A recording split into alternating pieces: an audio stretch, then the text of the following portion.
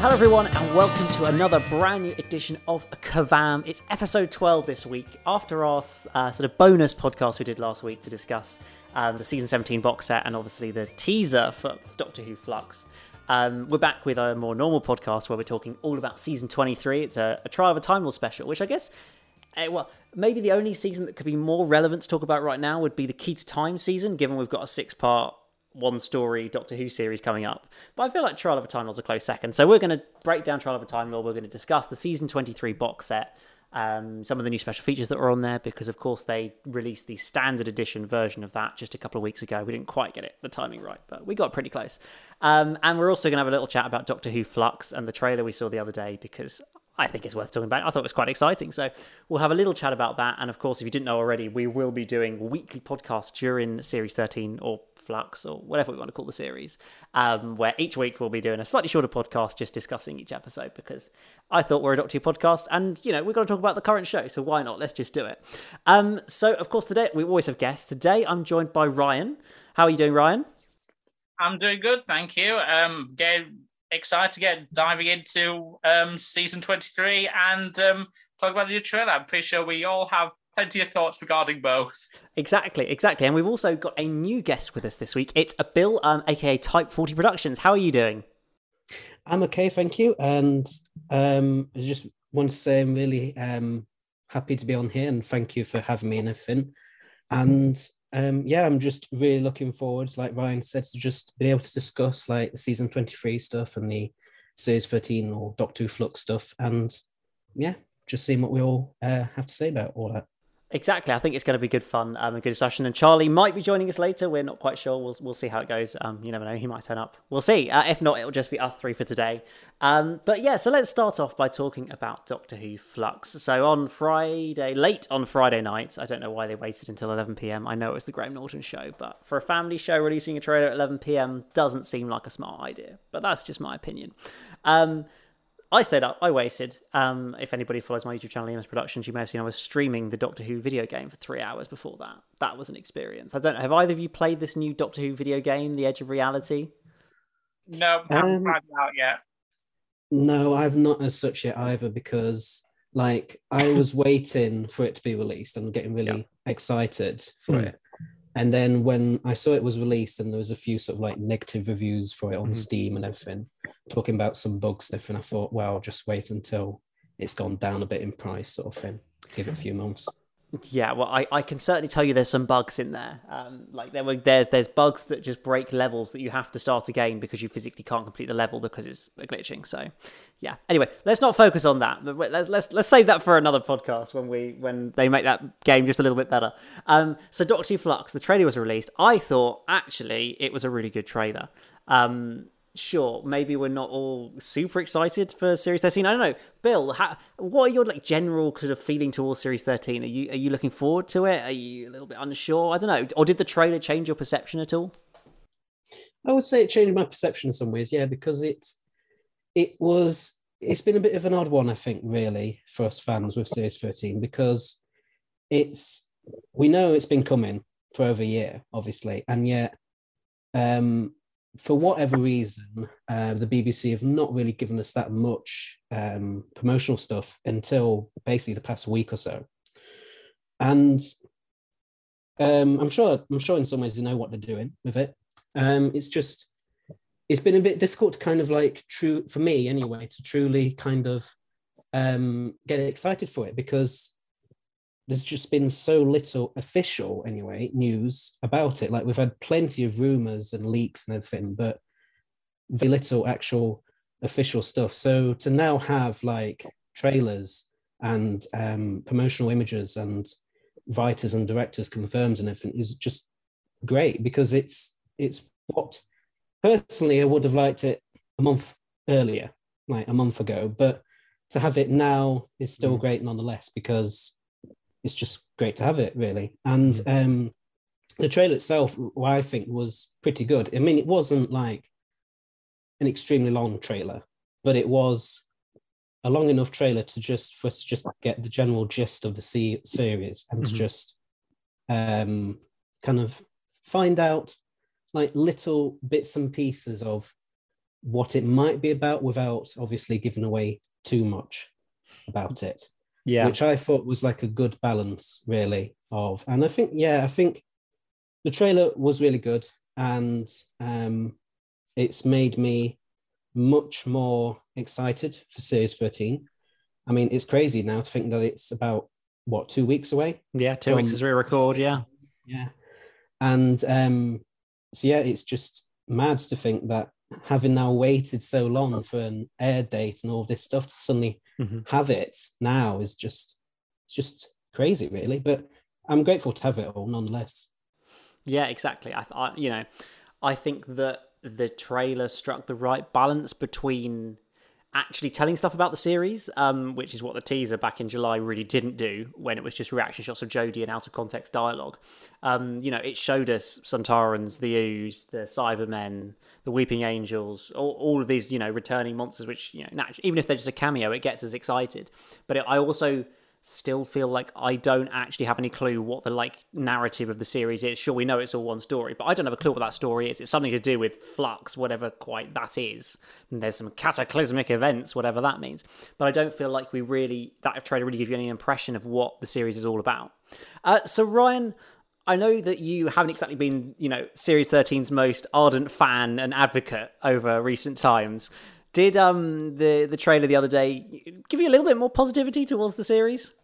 I don't know. I mean, it's a decent trailer, and it's certainly way better than the July one. But I don't know if it's got me overly enthusiastic. I mean, it does look very exciting, which is definitely a plus. But there are a couple of things that do have me just a little tiny bit concerned, and I mean, obviously, because of the fact that it's a series-long arc, it's basically one story across these stories, like it's a kind of a quest story. And as I kind of mentioned in last week's podcast, I do have the concerns about whether or not a quest storyline in Doctor Who can fully work. Because, I mean, you look at the Key to Time season, and while I think the first 4 stories of that season are amazing, a lot of the time, the Key to Time still kind of feels secondary. It's like it's almost in the background almost, kind of, for most of the time,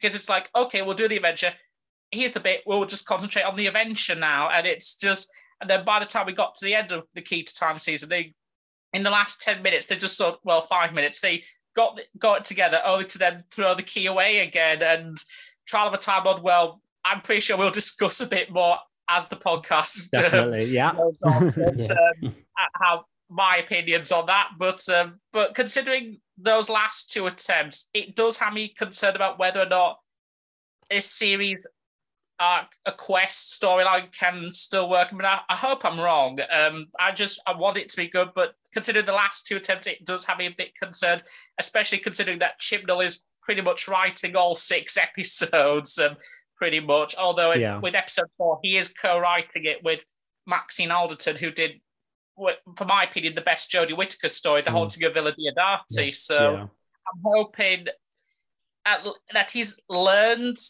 he's grown and evolved from the previous 2 seasons. I really hope to be proved wrong about Chris Chibnall. I really want him to be a great writer and can do really strong stuff. I'm hoping this is it, but it does have me concerned. And also, just a quick little bit, the Cybermen coming back, I am really scared about that, because if it is their big return for them, I just really hope it does them well, because I'm still really upset about how they got treated at the end of the last season, because they built up the Cybermen as being like the big threat of the season, because you have Jack warning about the lone Cyberman in episode 5, then we're introduced to him in The Haunting of Villa Diodati, which is such a spectacular introduction, and he really adds to the lore of the Cybermen, and it continues on that threat in Ascension of the Cybermen and introducing this new warrior class race of Cybermen.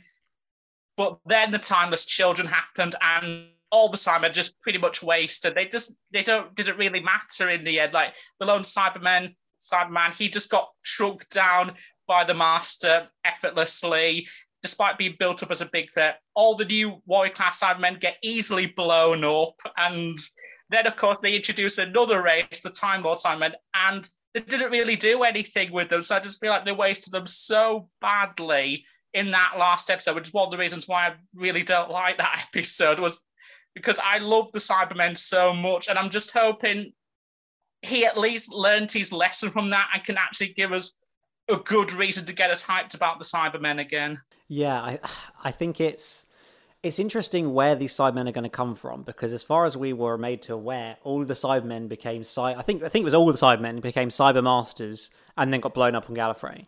So I don't actually know where we're going to pull these Cybermen out of, but I guess it's that whole thing of the Cybermen start anywhere. They just happen to look the same as Cybermen from a completely different part of space or something. Like, clearly makes so much sense. But Bill, in terms of the trailer, we saw a lot of returning monsters. In particular, I think the most visually appealing one was probably the new Sontaran design. What was your take and impression on the Sontaran design, which is clearly very different to what we've seen in New Who, but in many ways much more harking back to the original design in the Time Warrior? Well, I think for me, the new Sontaran design is much better than the blue armored ones from the RTD era, because you see, in some ways, like, yeah, sure, I think in some lights, maybe the blue armor looks, it looks decent enough, sort of thing. But I think the traditional black armor just looks better for them, because it's what they had in the classics, and them being tall again, because I think this is something which, like, most people kind of forget, apart from like us fans and everything, is that in the classics, the Sontarans weren't really like short. They were actually just normal height. So for Chris Chibnall to then bring them back as just basically as sort of like these just more classic inspired Sontarans is just much better. I think is a much better way of doing them than the way they were done in the RTD era. And I think it's like the face and everything, it just looks more like a Sontaran. Like it reminds me of like Lynx or Steyr from the Sontaran Experiment. It just looks like a Sontaran would look, So I'm really happy that they've gone with that approach to it, because that was something that I'd always wanted anyway for many years, was for them to go back to a more classic look and feel for the Sontarans. So I'm very happy about it. Yeah, I personally, I think it works really well. I'm thankful they didn't take inspiration from the two Doctors in their design and added a bit of fluff on their chins or something. But I think that the design itself works it really well. And I've for years just been wanting a proper like Sontaran story where the Sontarans are the proper villain, like the enemy, the warriors of the story, because we haven't seen that since the Sontaran stratagem, The Poison Sky, in 2008. Like, it's been 13 years. Sure, we've had Strax turn up from time to time, but that's a very different take on clearly a comedy Sontaran. And so I'm just very happy that I think they're going to be a significant threat to the Doctor in this series. And just as you say, that the design just really, it fits what the Cybermen are meant to be. I think they are these battle-hardened warriors that have, get down and dirty in the battlefield, and they shouldn't look all blue and shiny, which I feel like was kind of the way that it felt like they looked back in the sort of RTD days. So I sort of agree. I think that really works quite effectively. And I think just overall the trailer, sure, it doesn't give that much away, but I think it does just give an impression that, there's a lot of money that's been thrown at the series. Like, the real scale, the special effects, I think, look incredible throughout the trailer. And I don't know, I just get the impression that this series is really, like, they're throwing everything at it. Even if it doesn't ultimately work, they're not going to go out with a whimper. I feel like if we had another Series 11, this series, it really would feel like we're going out with a whimper. But I feel like they've said we're going to throw everything at this. And I feel like it's probably going to be the way, like it often is with series finales in Doctor Who, that how the story, whatever story or narrative it is of the series, is wrapped up will be kind of what we decide how good it is on. Like, it doesn't really matter how good the mystery or the quest or whatever the story is. It's going to be how they wrap it up in the final episode. What, is it a satisfying conclusion? Is it exciting throughout, but does it actually get wrapped up in a good way? Because so many finales we've seen let down by their second part, and then that's all you remember of the series. Sure, I'm a personal fan of Hellbent, but I know for a lot of people, Hellbent ruined Series 9 as a whole series, and it's not just that episode, but then people look negatively on the whole series. So I just feel like that, particularly with it all being one story, is even more important than ever. Look, Chris writes a good finale, and given his two finales previously with Time of Children and Bastard Ranskorav Kolos, I'm concerned. I don't know. It doesn't fill me with much confidence, really. Ryan, you look a bit concerned, just like me. I don't know. Do you have much hope in Chris Chibnall? Well, the thing is, yeah, I think of all the episodes, that last one, episode 6. I know there's like 3 other special episodes of this season out next year, but this last one, episode 6, that is the one I'm concerned about the most, because for me, Battle of Ranskorath Kolos and The Timeless Children are, for me, the 2 worst episodes of the Jodie Whittaker era for me. I just really don't like them at all. And I think they're the 2 worst finales. Because, I mean, originally, one of my least favorites was The Wedding of Riversong, but I think that's now looking like a much better episode in comparison to these 2 finales. Because oh, dear. Just a load of nothing. That's what Ranskorath Kolos was. It was just absolutely nothing at all. I'm just like, really? That's it? And then, of course, The Timeless Children happened, which just felt like it sacrificed a lot of the goodwill Series 12 had, because I feel like Tito was building up to something big and spectacular. It just felt like The Timeless Children kind of not ignore that, and it kind of repeated the same mistakes of Ranskorath Kolos, which is just a lot of exposition, very little action, and whatever big revelations it does throw up, it doesn't really get me excited. It just made me feel the opposite. And if that arc of the Timeless Child still is carried on in some ways in this Flux story arc, then I'm definitely going to be even more concerned. Yeah, it's gonna. I struggle to see that they'll avoid the Timeless Child. I feel like that's too much of a part of this era for them to not address it in some way in this series. Maybe with a cameo from the Ruth Doctor, or the Division gets involved or something. Who knows? I don't think we really know. But I'm sure they'll have some involvement. As you say, that could be a cause for concern. Maybe they'll wrap it up well. I don't know. I'm really not sure. But at least we do have a new series of Doctor Who starting in 2 weeks. I think that's exciting, if nothing else. Sure, we're not always positive about the show as fans. We don't always enjoy all the episodes. But I feel like no matter what, when we get close to the start of a new series, we just get excited for it, because it's a new series of Doctor Who, even if it's been written by Chris Chibnall, which we may not all love massively. And of course, for better or for worse, we will be discussing every single episode on a podcast. I'm hopeful that we'll be discussing the positive things about each episode.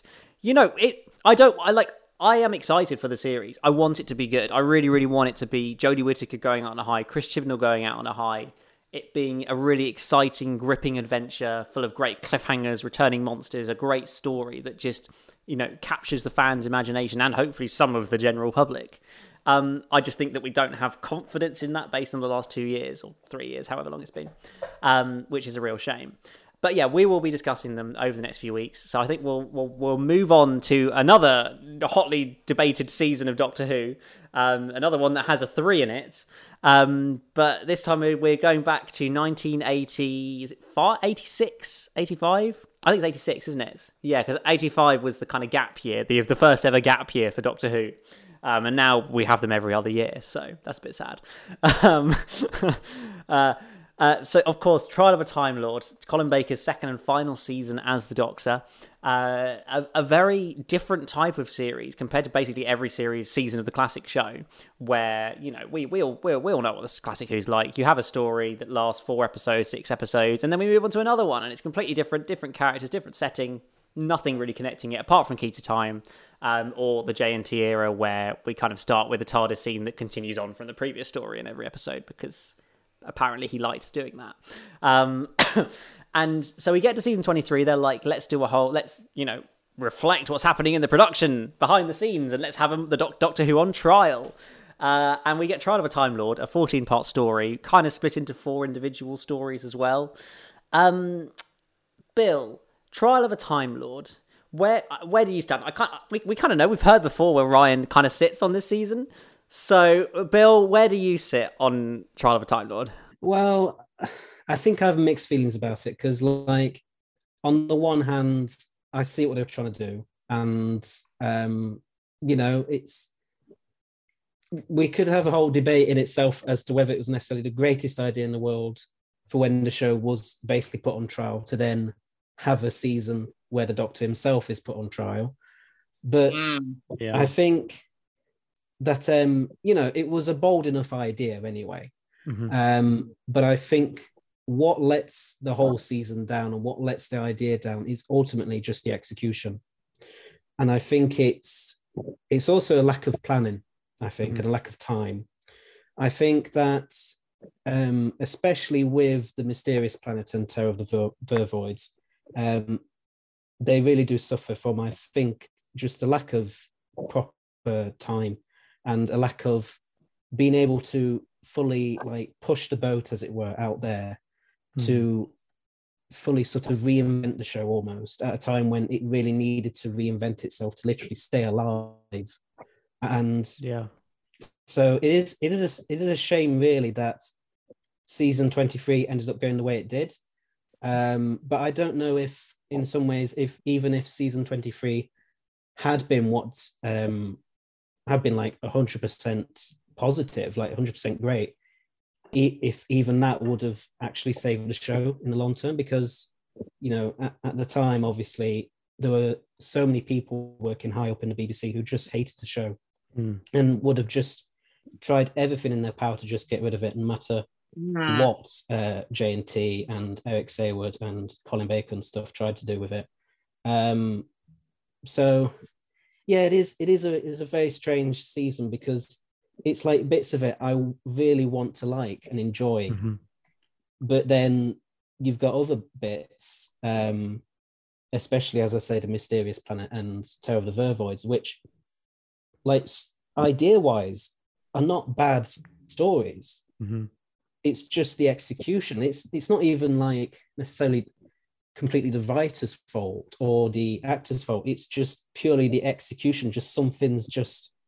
It's just standard Doctor Who, ultimately, those episodes. And it's just not really doing anything to help save the show. But then at the same time, you've got things like Mind Warp and even The Ultimate Foe.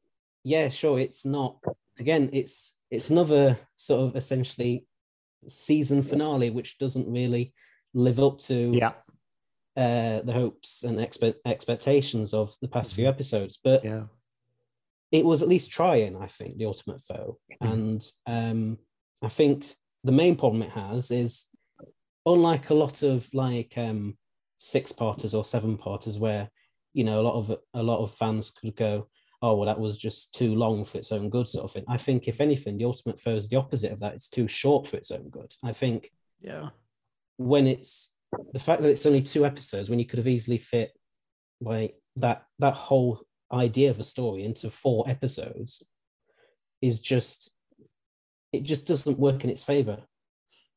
Yeah, exactly. It's a real shame, because if it had just been given the amount of proper time and effort and like attention that I think it really deserved, I think it could honestly have been a really, really solid, great story, but it just wasn't. But then Mind Warp is really good as it is. Yeah. So it's a very strange season, because it's like most of it is like bland or mediocre to just, well, I wouldn't say terrible, but not great, sort of thing. But then you've got Mind Warp in that same season, and it's so strange, because Mind Warp could really, if it was in a better season, I think it would be sort of talked about more by fans. But the fact that it's in season 23 of all the seasons it could be in is just, I think that's, it's just, like I say, it's just a very strange season overall. And yeah, I think I understand what they were trying to do with it, but I just don't think that for whatever reason it came together. And I don't think it was as good as it could have been. Yeah, 100%. It's one of those, for me, it's one of those seasons where I love the ambition. I love the they tried to do something different rather than just say, Doctor Who's been off the air for nearly 2 years, let's just come back and do what we were doing 2 years ago, which clearly the BBC didn't like very much because they cancelled it. So I like that idea. I just, as you say, just the execution, some of the planning around it just doesn't kind of maximize the opportunities that were provided by it. I don't like Mysterious Planet isn't terrible. It's just kind of an okay bog standard piece of Doctor Who. It's a shame, it's Robert Holmes' last proper script for Doctor Who. I know he kind of wrote bits of The Ultimate Foe, but for such a great writer to go on such a kind of not like terrible note, just kind of underwhelming note, I think is a real shame. As you say, Mind Warp is actually really, really solid, and I think that could be a really good story in another season. As you say, I think it's that baggage of being part of the season, having the trial scenes in it, and all of that. Because I'm pretty sure isn't Mind Warp kind of the heaviest sort of season in terms of trial, or it's a heavier story in terms of trial scenes kind of slotted into it. Because I know Terror of the Vervoids is kind of the most on its own story, and hence why they did a sort of version without any of the trial scenes in it for the and the Blu-ray. But I feel like Mind Warp was quite kind of bogged down by that in some ways, which is, a bit of a shame.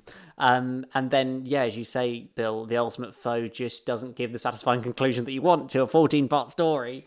Why do we have to try and wrap it up in 50 minutes in 2 short episodes when I'm pretty sure we could have lost an episode from Mysterious Planet and Terror of the Vervoids and then given us a 4-part Ultimate Foe to actually properly conclude the series in a good way? I think that would have worked so much better. So yeah, I really think that's a bit of a shame. I don't know, Ryan, hit us with your opinions. I can tell. Go for it. Oh boy, here we go. Well, gird your loins, people, because you're going to be in for quite a ride. All I will say is that I completely sympathise with the team trying to make this work, because given the fact that they were going through such a difficult time, as you both mentioned, the fact that it was coming at a time when you have Michael Grade and Jonathan Powell in control of the BBC, just really hating Doctor Who and trying to axe it, and both JNT and Eric Say were trying to, and the rest of the production team trying to save it. It's understandably very difficult trying to get this season up and running, and the fact that they managed to get at least 14 episodes out there is highly commendable, and I do appreciate it for that. But the problem is the actual season that they gave us, and it's a real shame, because I feel like with all that time and all that preparation, because they had a big gap in between, I feel like they could have made a really damn good series, but it just feels like all that time preparation and this is what they gave us. I just feel like it just really disappointed me, and I think this is probably down there with the previous season 22, and Jodie Whittaker's first series as among the 3 worst seasons in Doctor Who for me. I think Bill summed it up really well. It's like echoing the trial of the program that's going on within the trial in the program. I just feel like is a bit of a misstep, and even Colin Baker himself had concerns about that, because he did say, and I'll see if I can get a quote him. He said, "To stop the action repeatedly must only jar your involvement." And he's absolutely right. Every time the trial scenes come on, it just completely takes you out of the story. And a lot of the time, it's just Colin Baker and Michael Jaston bickering at each other like 2 school kids on a playground. And you have Linda Bellingham as the Inquisitor acting like the teacher mum trying to talk them down. And it goes on for ages and ages, and it just drove me mad. And it's not that exciting. And it doesn't help by the fact that we've already had the Doctor on trial before with Patrick Troughton's last story, The War Game. And it was done so much better there. And as for the stories themselves, I mean, Mysterious Planet and Terror of the Vervoids, they kind of remind me of some of the stories of Jodie Whittaker's first season, where it's just bland, dull, lifeless, formulaic, middle-of-the-road Doctor Who.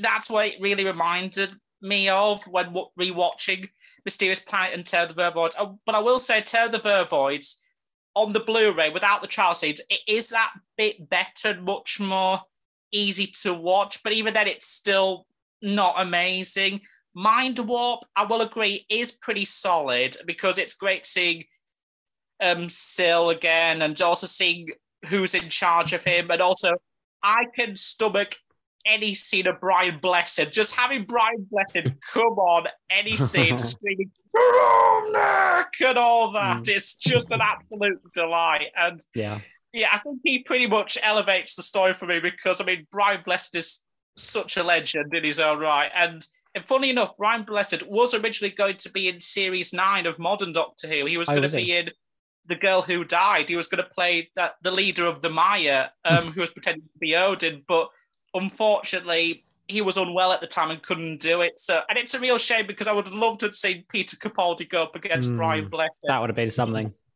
Yeah, funny enough, with Series 9, he was so close to going up against two legends with Brian Blessed and Timothy Dalton, and both backed out. And it's a real shame because that would have been so amazing. But yeah, Mind Warp is good, but I think it's let down by, as I said, the trial scenes and the fact that it's left unclear about how much is real or how much is fabricated by the Matrix. They never really say, I don't think, they never really discuss how much of it was fabricated. So it's a shame. And it's a shame because it's like, a lot of this is good, but the problem is, I don't know which is real or which is meant to be fake. And they never really clear that up.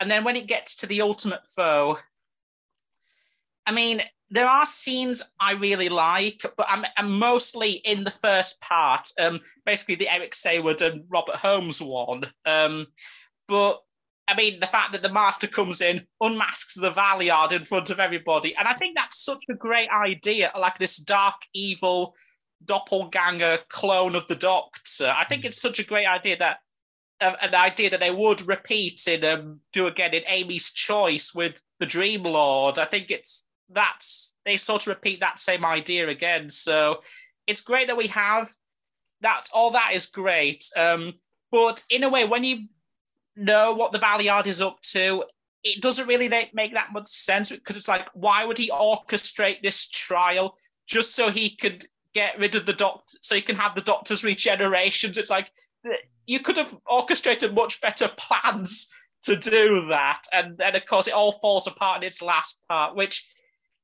is understandable why that last part was so rushed, because Eric Sayward quit before then because he originally had a different part 2 in mind, but he and J&T didn't agree.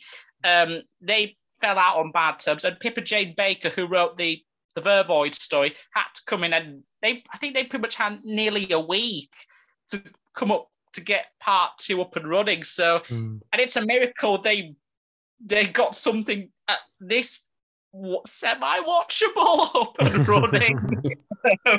But even then, it just clunks and grinds to this. What is quite an unfortunate conclusion. And in the end, I'm just left with how I felt about the Key to Time, which is that was it. After waiting all those weeks, that is the conclusion you decide to give us. And so, yeah, I just feel like this was such a wasted opportunity, season 23. And after going through it so many times, I tried to warm up to it, but I just can't feel any enjoyment at it most of the time. And again, to quote Jeff Goldblum from Jurassic Park, it's like they spent so much time thinking whether or not they could. They didn't actually stop to think if they should. And funnily, Jeff Goldblum needs to come in. He needs to give his blood so bad Doctor Who can stop. Yeah. And boy, that's a sentence I never thought I'd say in my life. Well, indeed. Yes, exactly. I think we kind of tend to agree it's one of those seasons that sits on the lower echelons of of Doctor Who. I don't know if I'd put it in my bottom 3 out of all 39 seasons or however many there are. I don't know, probably certainly in the bottom 3rd at least. I don't know exactly right. I'd have to do a ranking. But of course, we also are here to talk about the Blu-ray and DVD releases of Trial of a Time Lord.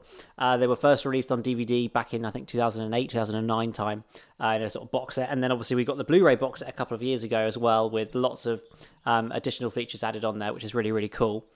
So yeah, let's look at the DVD release first, of many years ago now, but I think had, to be honest, one of the most, at least interesting, if not one of the best kind of like making of or sort of retrospective documentaries. It was called Trials and Tribulations, and it kind of covered the whole Colin Baker era, kind of covered the period through the show getting cancelled for 18 months and then coming back, and kind of all the production problems behind the scenes, basically.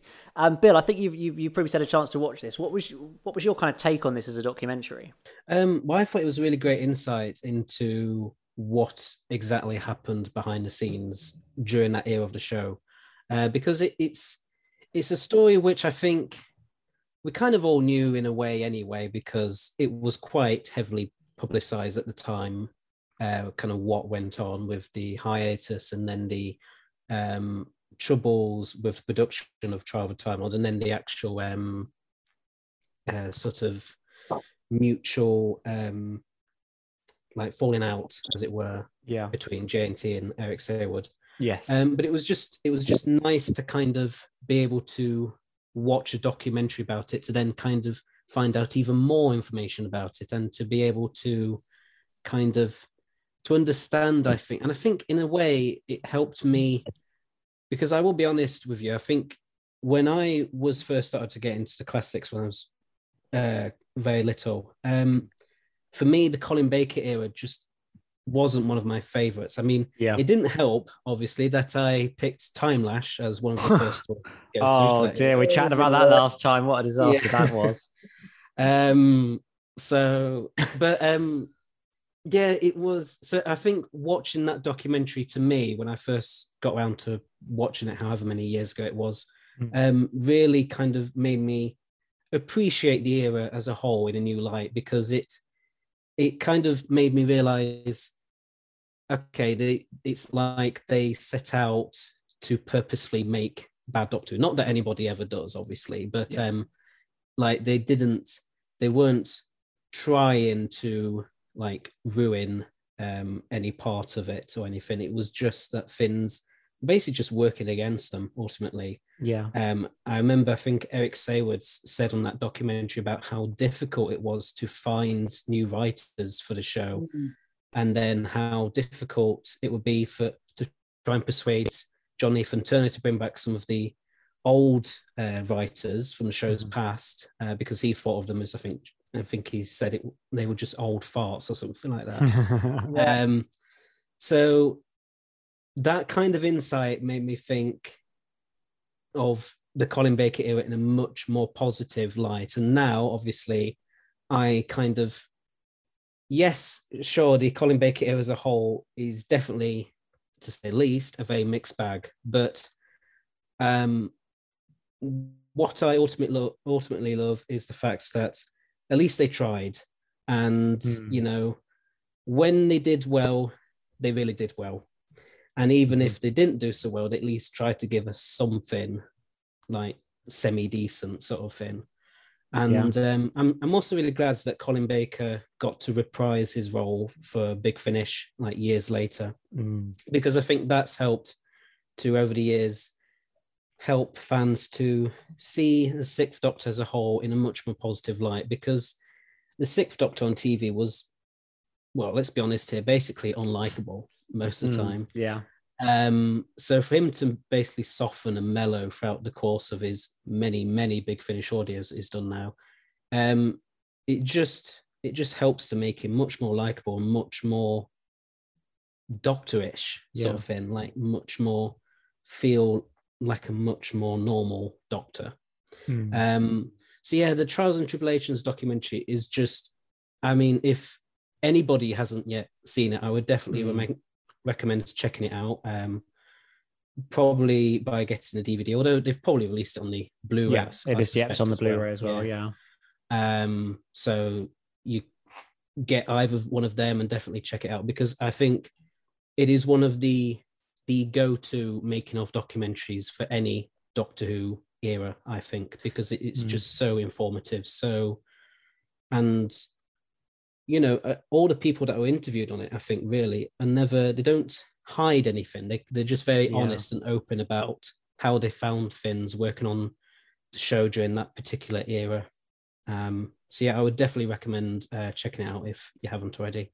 Yeah, exactly. I definitely agree. It's one of the best things that certainly the DVD range did, because it's just such an interesting, a turbulent period of Doctor Who's history that I think as fans we're fascinated by and want to know, understand that much more about.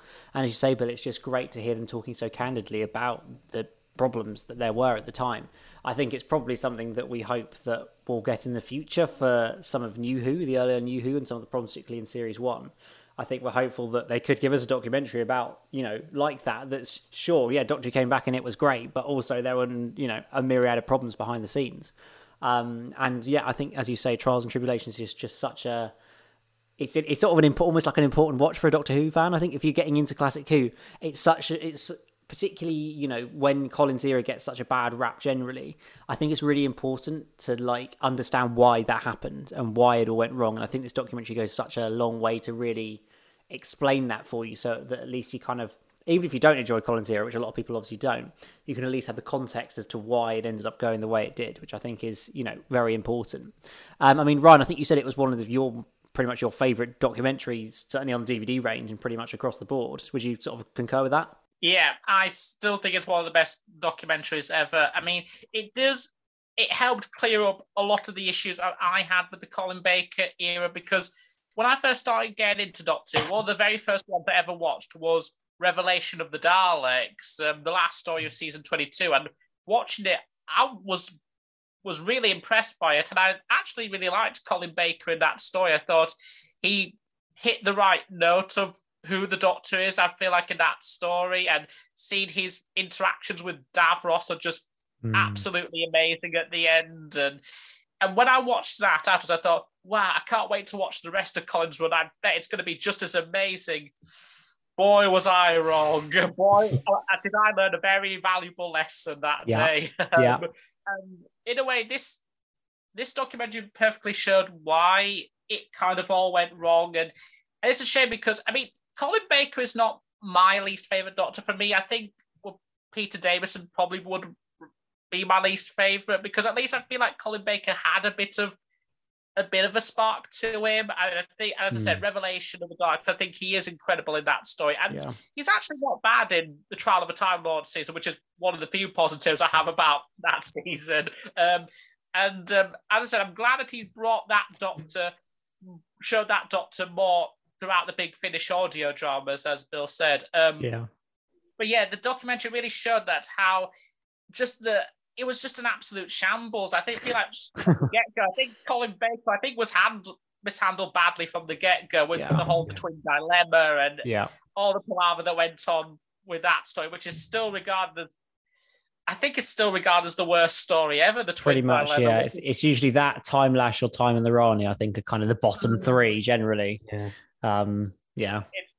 It's not good. And then hearing how Eric Sayer saying that there were whole terrible problems with the script, and as Bill mentioned, that he wanted to get writers back on the show, but JNT wouldn't let him. And they had someone like, I forgot the name of the writer who did Time Lash, but yeah, again, someone like him who was tried and untested and never really did Doctor Who much before, and Pip and Jane Baker, who just write bland, formulate middle of the road Doctor Who, and it's just, I feel like the only ones who were solid enough were Eric Saywood, who did Revelation, and of course Philip Martin, who did Vengeance on Varos and Mind Warp as well. And so I feel like they were the only two who got a fair stab at it to a certain extent. Yeah, exactly.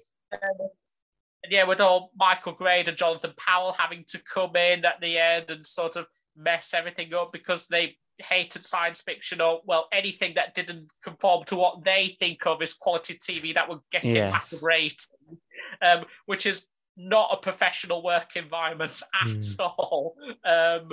And even Powell himself mentioned in that documentary, he said it wasn't a thing in the top of our agenda to rejuvenate Doctor Who. To do that would have required an enormous injection of money, and we wanted to do other things, which I think just sums it all up brilliantly. And how Colin Baker ultimately got treated by the very end, I think, is unforgivable, I think, because I think, given the right material, he would have been one of the best Doctors ever. If he had the right material, if he had someone like a Philip Hinchcliffe or a Robert Holmes just come in and just give that era life, I think Colin Baker would have been one of the best Doctors ever. But unfortunately, Graydon Powell buttered in at the last second. JNT, who I don't think is as good as Barry Letts and Philip Hinchcliffe, and Eric Saywood, who can be a good writer.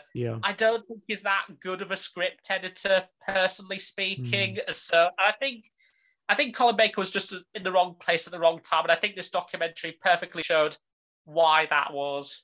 Yeah, exactly. I think, as you say, it just sums up the era. It gives you a good impression of all the problems there were at the time.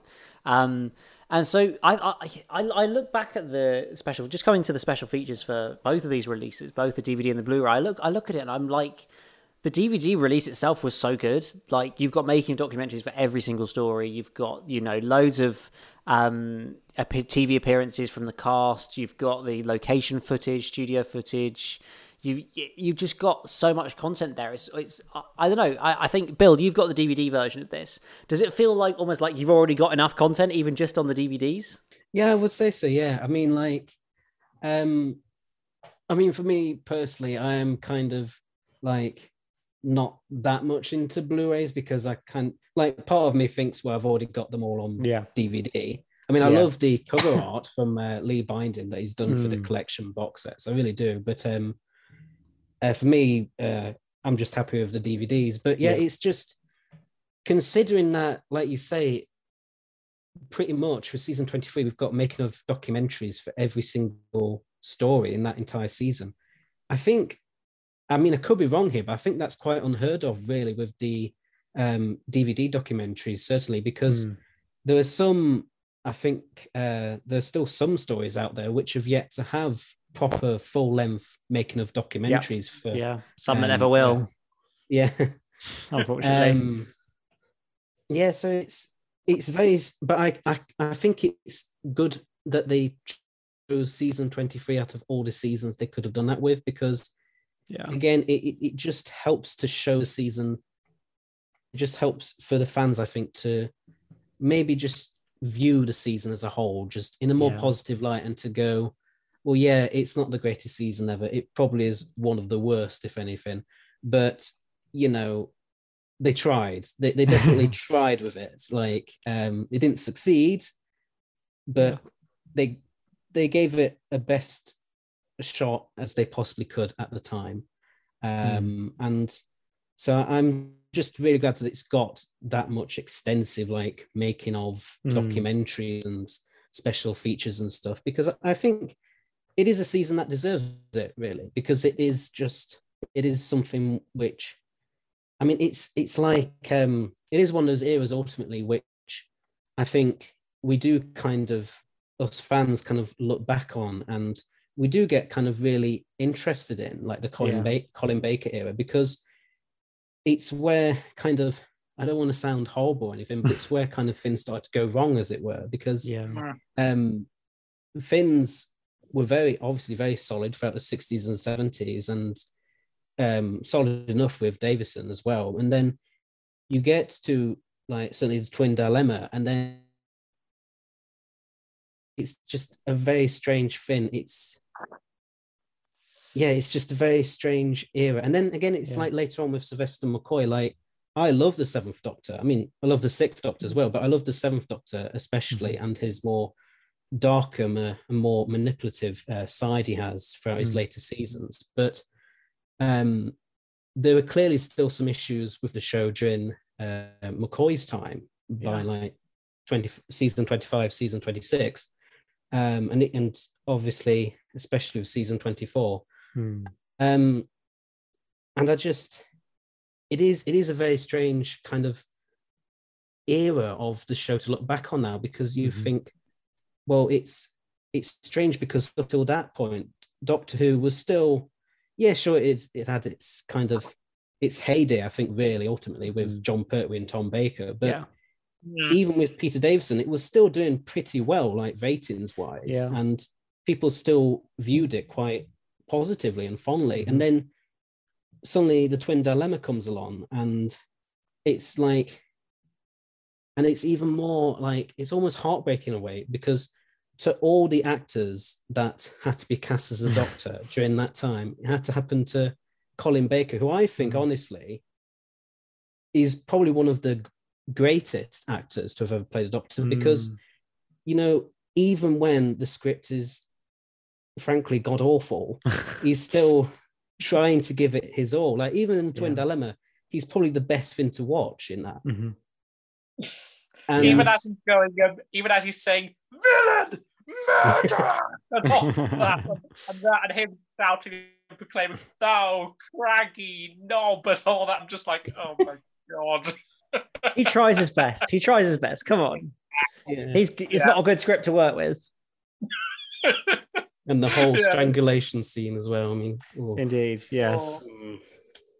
But yeah, it's just a very strange era, I think, because it's you do kind of think to yourself, what would have happened if maybe like J&T'd have left with Davison? Like what the show could have done. I wouldn't say like the show got cancelled because of J&T's fault. Like it's not like that really. I think it was ultimately just the BBC looking for any excuse ultimately to cancel it. So regardless of who would have been producer or script editor or whatever, I think they would have ultimately cancelled it. Yeah. If not by 89, then certainly by the early 90s, I think.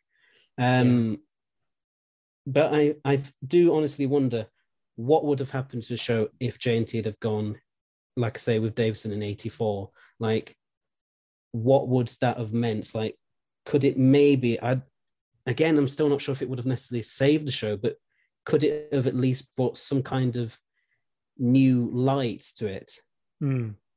Well, funnily enough, in one of the Blu-ray documentaries about Jen Nathan Turner, he said that he felt he had reached his peak as a showrunner by the 20th anniversary, the Five Doctors.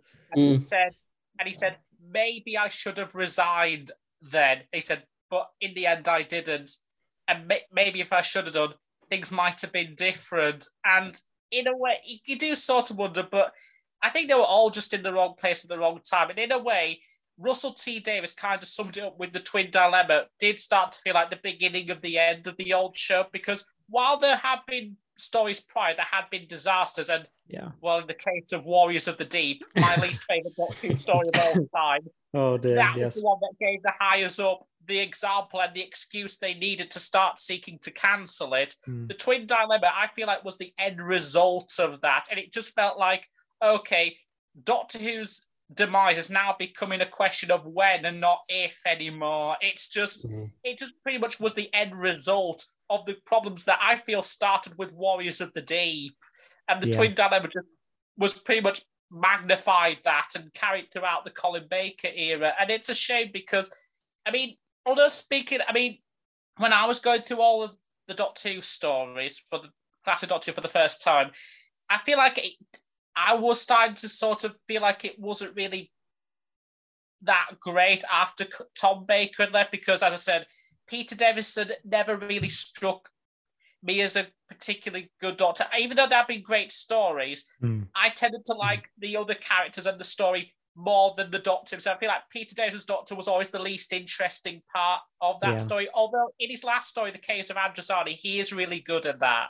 Yes. I will give it that. The Caves of Androzani is amazing. And I still said, Colin Baker, I feel like he just got a rough go. I mean, like, as I said, he is a great actor, and I feel like he had the potential, but it just was not there. And I feel like with Sylvester McCoy, with the last two seasons of 25 and 26, you can tell that they were really improving, but I just feel like at that point, the damage was already done by then, and it just, the viewership and everything just wasn't there anymore by then to save it. It's just like, it was too little too late by that point, and I feel like that's what ultimately killed it in 1989. Yeah, I think, once the show went on hiatus and they cancelled it for 18 months, it was clearly, a pretty bad sign that, we've decided we don't want to make Doctor Who anymore. And, oh, wait, now we're suddenly going to make it again. And then it wasn't very good. And the show rather quickly, unfortunately, ran its course. So I think, there's some fascinating ideas there of what would it be like if J&T hadn't been showrunner. And I don't know, I just feel like it would have been so hard to go against the just general feeling of the BBC higher-ups that Doctor Who wasn't a show they wanted on television. And I feel like it would be a struggle for anybody to fight that off, no matter who they were.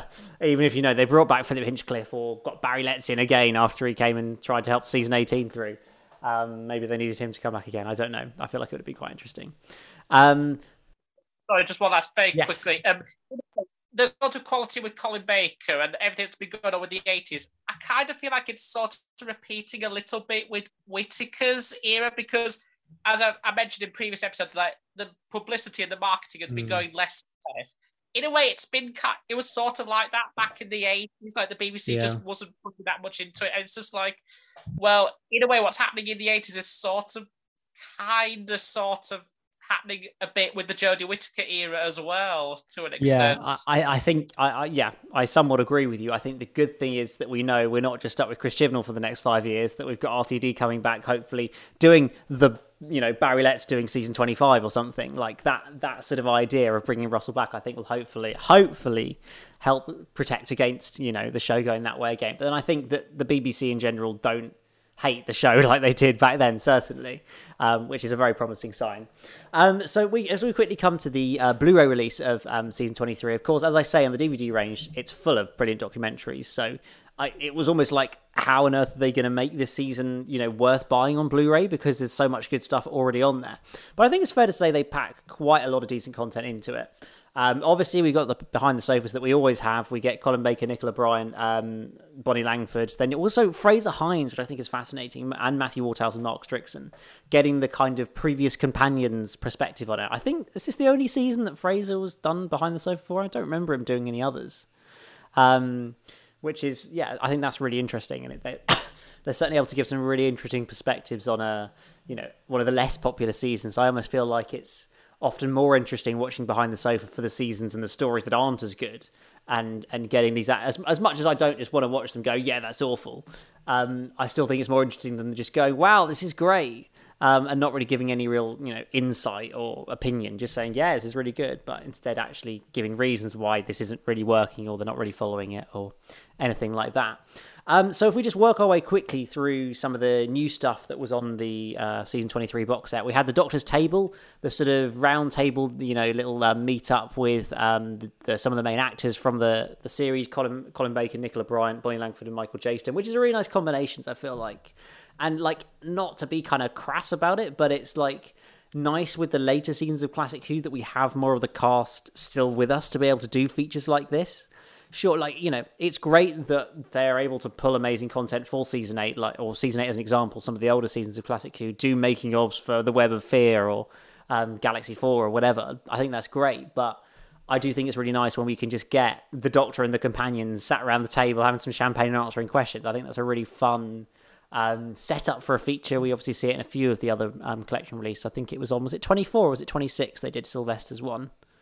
Yeah, they did season 24. They had a Doctor's Table with them. Him, I think Clive Merrison, I believe, from the Paradise Tales, and yes, along with Bonnie Langford and Sophie Aldred.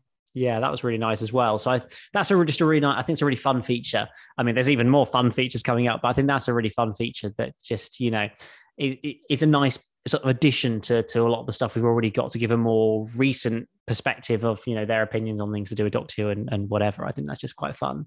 Then if we just look through onto some of the other discs, obviously you've got the special version, or the trial-free version of Terror of the Vervoids, which we referenced briefly earlier, which I think, Ryan, would you say improves the story? Yeah, it does improve, but only barely. I mean, as I said, Terror of the Vervoids is still a bland, formulaic, middle-of-the-road Doctor Who. Yeah. Doctor Who, kind of like a lot of the stories in the 80s.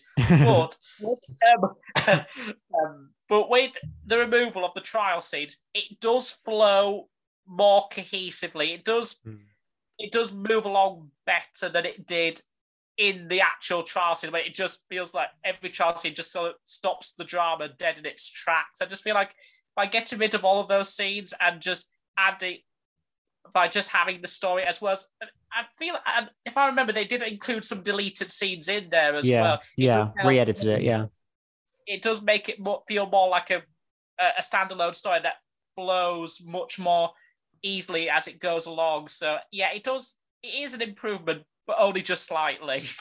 Yeah, I think that's probably the best way to describe it, isn't it? I mean, it's got updated special effects and a new tile sequence, which kind of adds something to it.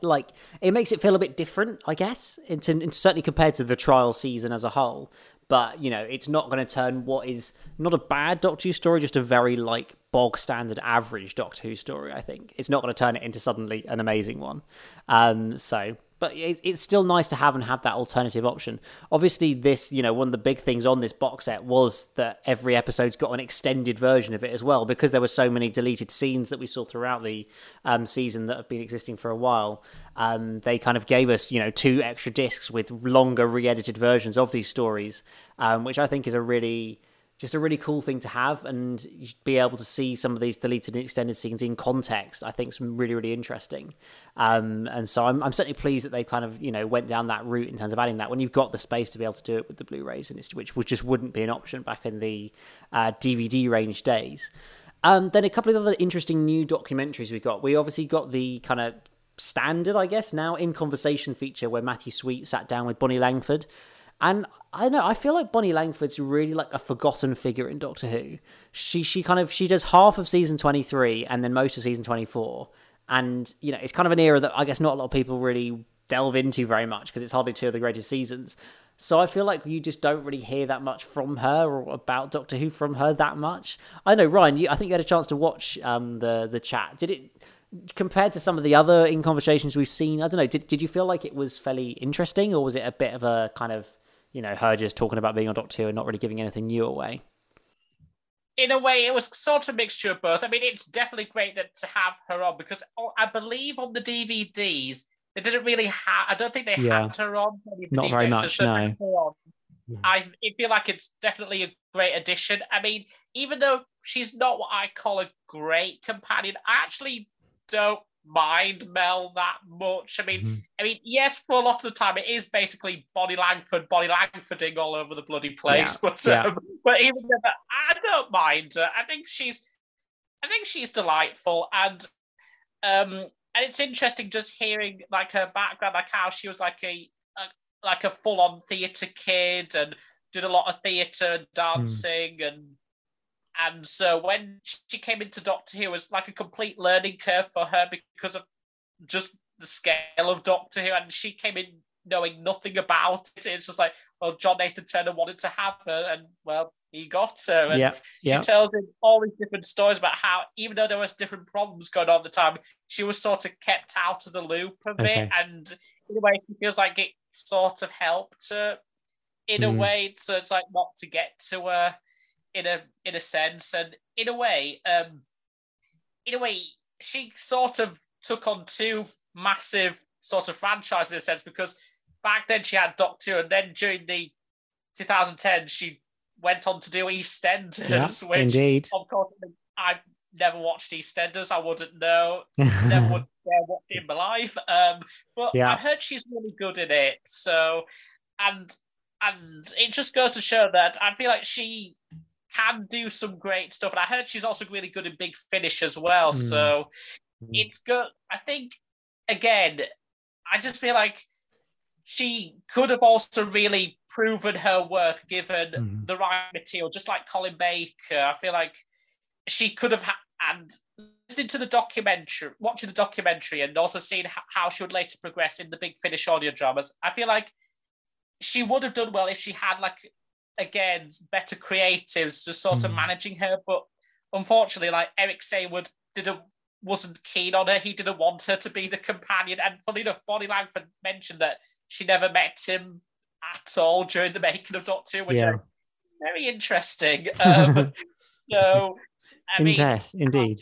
So, in a way, I thought this was a really good documentary. And once again, Matthew Sweet knows what he's doing. So exactly. And it's just to show that I can't wait to see what more he's going to bring to the table in terms of the further Blu-ray releases. Indeed, obviously we've got his interview with Bob Baker to look forward to on the season 17 release, which I think is going to be really, really interesting. I'm looking forward to that one. Then one of the other really interesting, what I think is fascinating, they did a shorter version, kind of short documentary about this on the DVD range, all about the lost season 23, what basically should have been season 23 if it hadn't got put on hiatus for 18 months. Stories featuring Autons, among other things. I remember there was several really, really interesting, basically a whole season was there with several really interesting stories, and then it was all just thrown out the window. And there's a sort of short 10-minute or so, I think, documentary on the DVD range kind of discussing that. But we get on the Blu-rays, we get a writer's room feature for the Lost season 23, rather than the actual season 23, when we get one for the Lost one, which I think is a really fun idea. we have it on season 18, and I think a couple of other seasons as well. Where you get the writers of the stories sitting in a pub discussing their episodes, basically. But obviously the twist for this one is none of them actually got made. So I just think it's really interesting to get that insight into what we could have had from this season, and which in some ways I think might have been better than what we actually got. I don't know, what Ryan, what did you kind of take from it? What did you get the impression those stories might be like? Do you think you would have enjoyed that season 23 a bit more? Yeah, I think I definitely would have enjoyed that season a lot more, actually. But again, it's just a shame that Michael Grade and Jonathan Powell just butted in and caused things to change, because I feel like had they gone ahead with this season, I think maybe it might not have turned out perfect given some of the quality that they had to work with back then. But I think they would have at least tried more and give us more solid creative Doctor Who. Like, we have the Nightmare Fair that Graham Williams was going to do, that was going to have them be in Blackpool. It was going to be like this fantasy horror where had the Celestial Toymaker come back, and then having Mission to Magnus, which was going to have the return of the Ice Warriors and Syl also in there. And hearing what they were going to do with the last story, The Hollows of Time, how it was going to be this weird cerebral sort of story with the Tractators returning, but not really the villains. They're just sort of the victims, and I think the Master was going to be involved in that as well. It sounds like it was going to be a really fun, exciting season, but unfortunately, it just all got swept under the rug by the idiot management at the BBC at the time. Indeed, yeah, which is a real shame. I think the only consolation, I guess, is it's nice we've actually been able to hear what those stories would have been like. And I think some of them have been made in Big Finish, I believe. Didn't they do like the Lost Stories, didn't they? And sort of, somewhat remade them based on some sort of scripts. So they give you some impression of what the story would have been like, which I think is really, really nice, because as you say, there's some fascinating stories in there that unfortunately, we're never going to get to watch because they just didn't ever make them, because as you say, the BBC didn't really like Doctor Who at the time. Now, what's the final big exciting feature? The award-winning feature. I don't know if we've really ever had many in the way of award-winning documentaries for the Blu-ray range or the DVD range of Doctor Who. So I think it's just fantastic that we get an award-winning documentary to watch and to talk about. Of course, Chris Chapman, the brilliant documentary producer, produced one of the most unique and I would never have thought of it in a million years documentary, the Doctor Who Cookbook Revisited with Toby Haydock and many a cast member from Doctor Who coming on to come and cook some classics from the Doctor Who Cookbook. Ryan, is it as fun as it sounds? It was actually a nice, decent watch. And in fact, I think the idea of this sort of got mooted around by the time Toby Haydock was doing that Matthew Waterhouse documentary. Weekend with Waterhouse, yeah. When Matthew Waterhouse was cooking sort of for him. It's sort of like, see, I think he said to Toby, maybe you should do a documentary about not actors cooking. And it's just, I feel like, and of course, he got what he wanted because we got this. And it was definitely a lot of fun. And it was sort of very funny that the narrator of MasterChef, India Fisher, just presents it like as if it's MasterChef. And of course, she was Charlie Pollard in the Eighth Doctor audio drama. Of course, It was very good to have that. And of course, I think Toby Haydock is a very good host anyway. I think it was him having his rapport with the other cast was really good. It was great seeing Janet Fielding and Sarah Sutton trying different recipes, and then seeing Terry Malloy, Davros come in. I thought that was definitely a highlight for me, just seeing one of my favourite Davroses, Terry Malloy, come in and trying, I believe it was called Davros's Extermination Pudding, which I think that sounds like something else. Yeah, I don't want to know what that is like, to be honest. I'm not sure I want to know. I don't know what he's going to do with that. But iconic names like Kipper of Traken. Yeah, the Kipper of Traken quality. Mushrooms McCrimmon, Dr. Flea Cake, Doctor's Temptation. And of course, I believe, Janet Fielding's Balls, I believe it was called. Oh, dear. A lot of many iconic Yes. Recipe names. Indeed. I'm sure they had to get some innuendos in there, didn't they? Obviously, it was always going to be the way, especially when you've got the likes of Janet Fielding on it. It's just what's going to happen.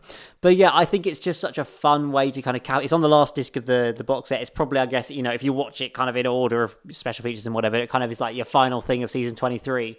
And I feel like it's just such a fun way to end. After a season that's not always that fun and that great, it's such a fun way to end that release on, I think.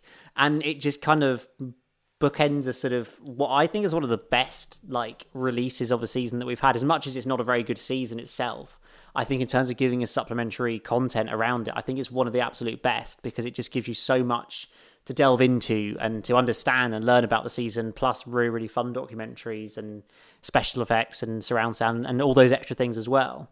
I feel like they should get Toby Haydock back to do some more documentaries. I feel like he would be a great addition, just like Matthew Sweet is with the conversation. I feel like having Toby Haydock involved would be such a great bonus. Yeah, exactly. Definitely, 100%. And well, I think that pretty much wraps us up for this week. Bill, thank you so much for coming on. Have you had a good time on your first Kavam podcast? Yes, I have. And I just want to say thank you again for having me on. It's been a real pleasure just being able to talk about Series 13 and Season 23 with you both. Yeah, it's been great to have you, and hopefully next time we might discuss a season that we all like slightly more, whether that's Series 13 or whether, I don't know. I mean, the next animation we got to discuss is Galaxy 4, so I'm not sure we'll be getting that much better when we get to that one. I don't know, we'll find something positive to talk about.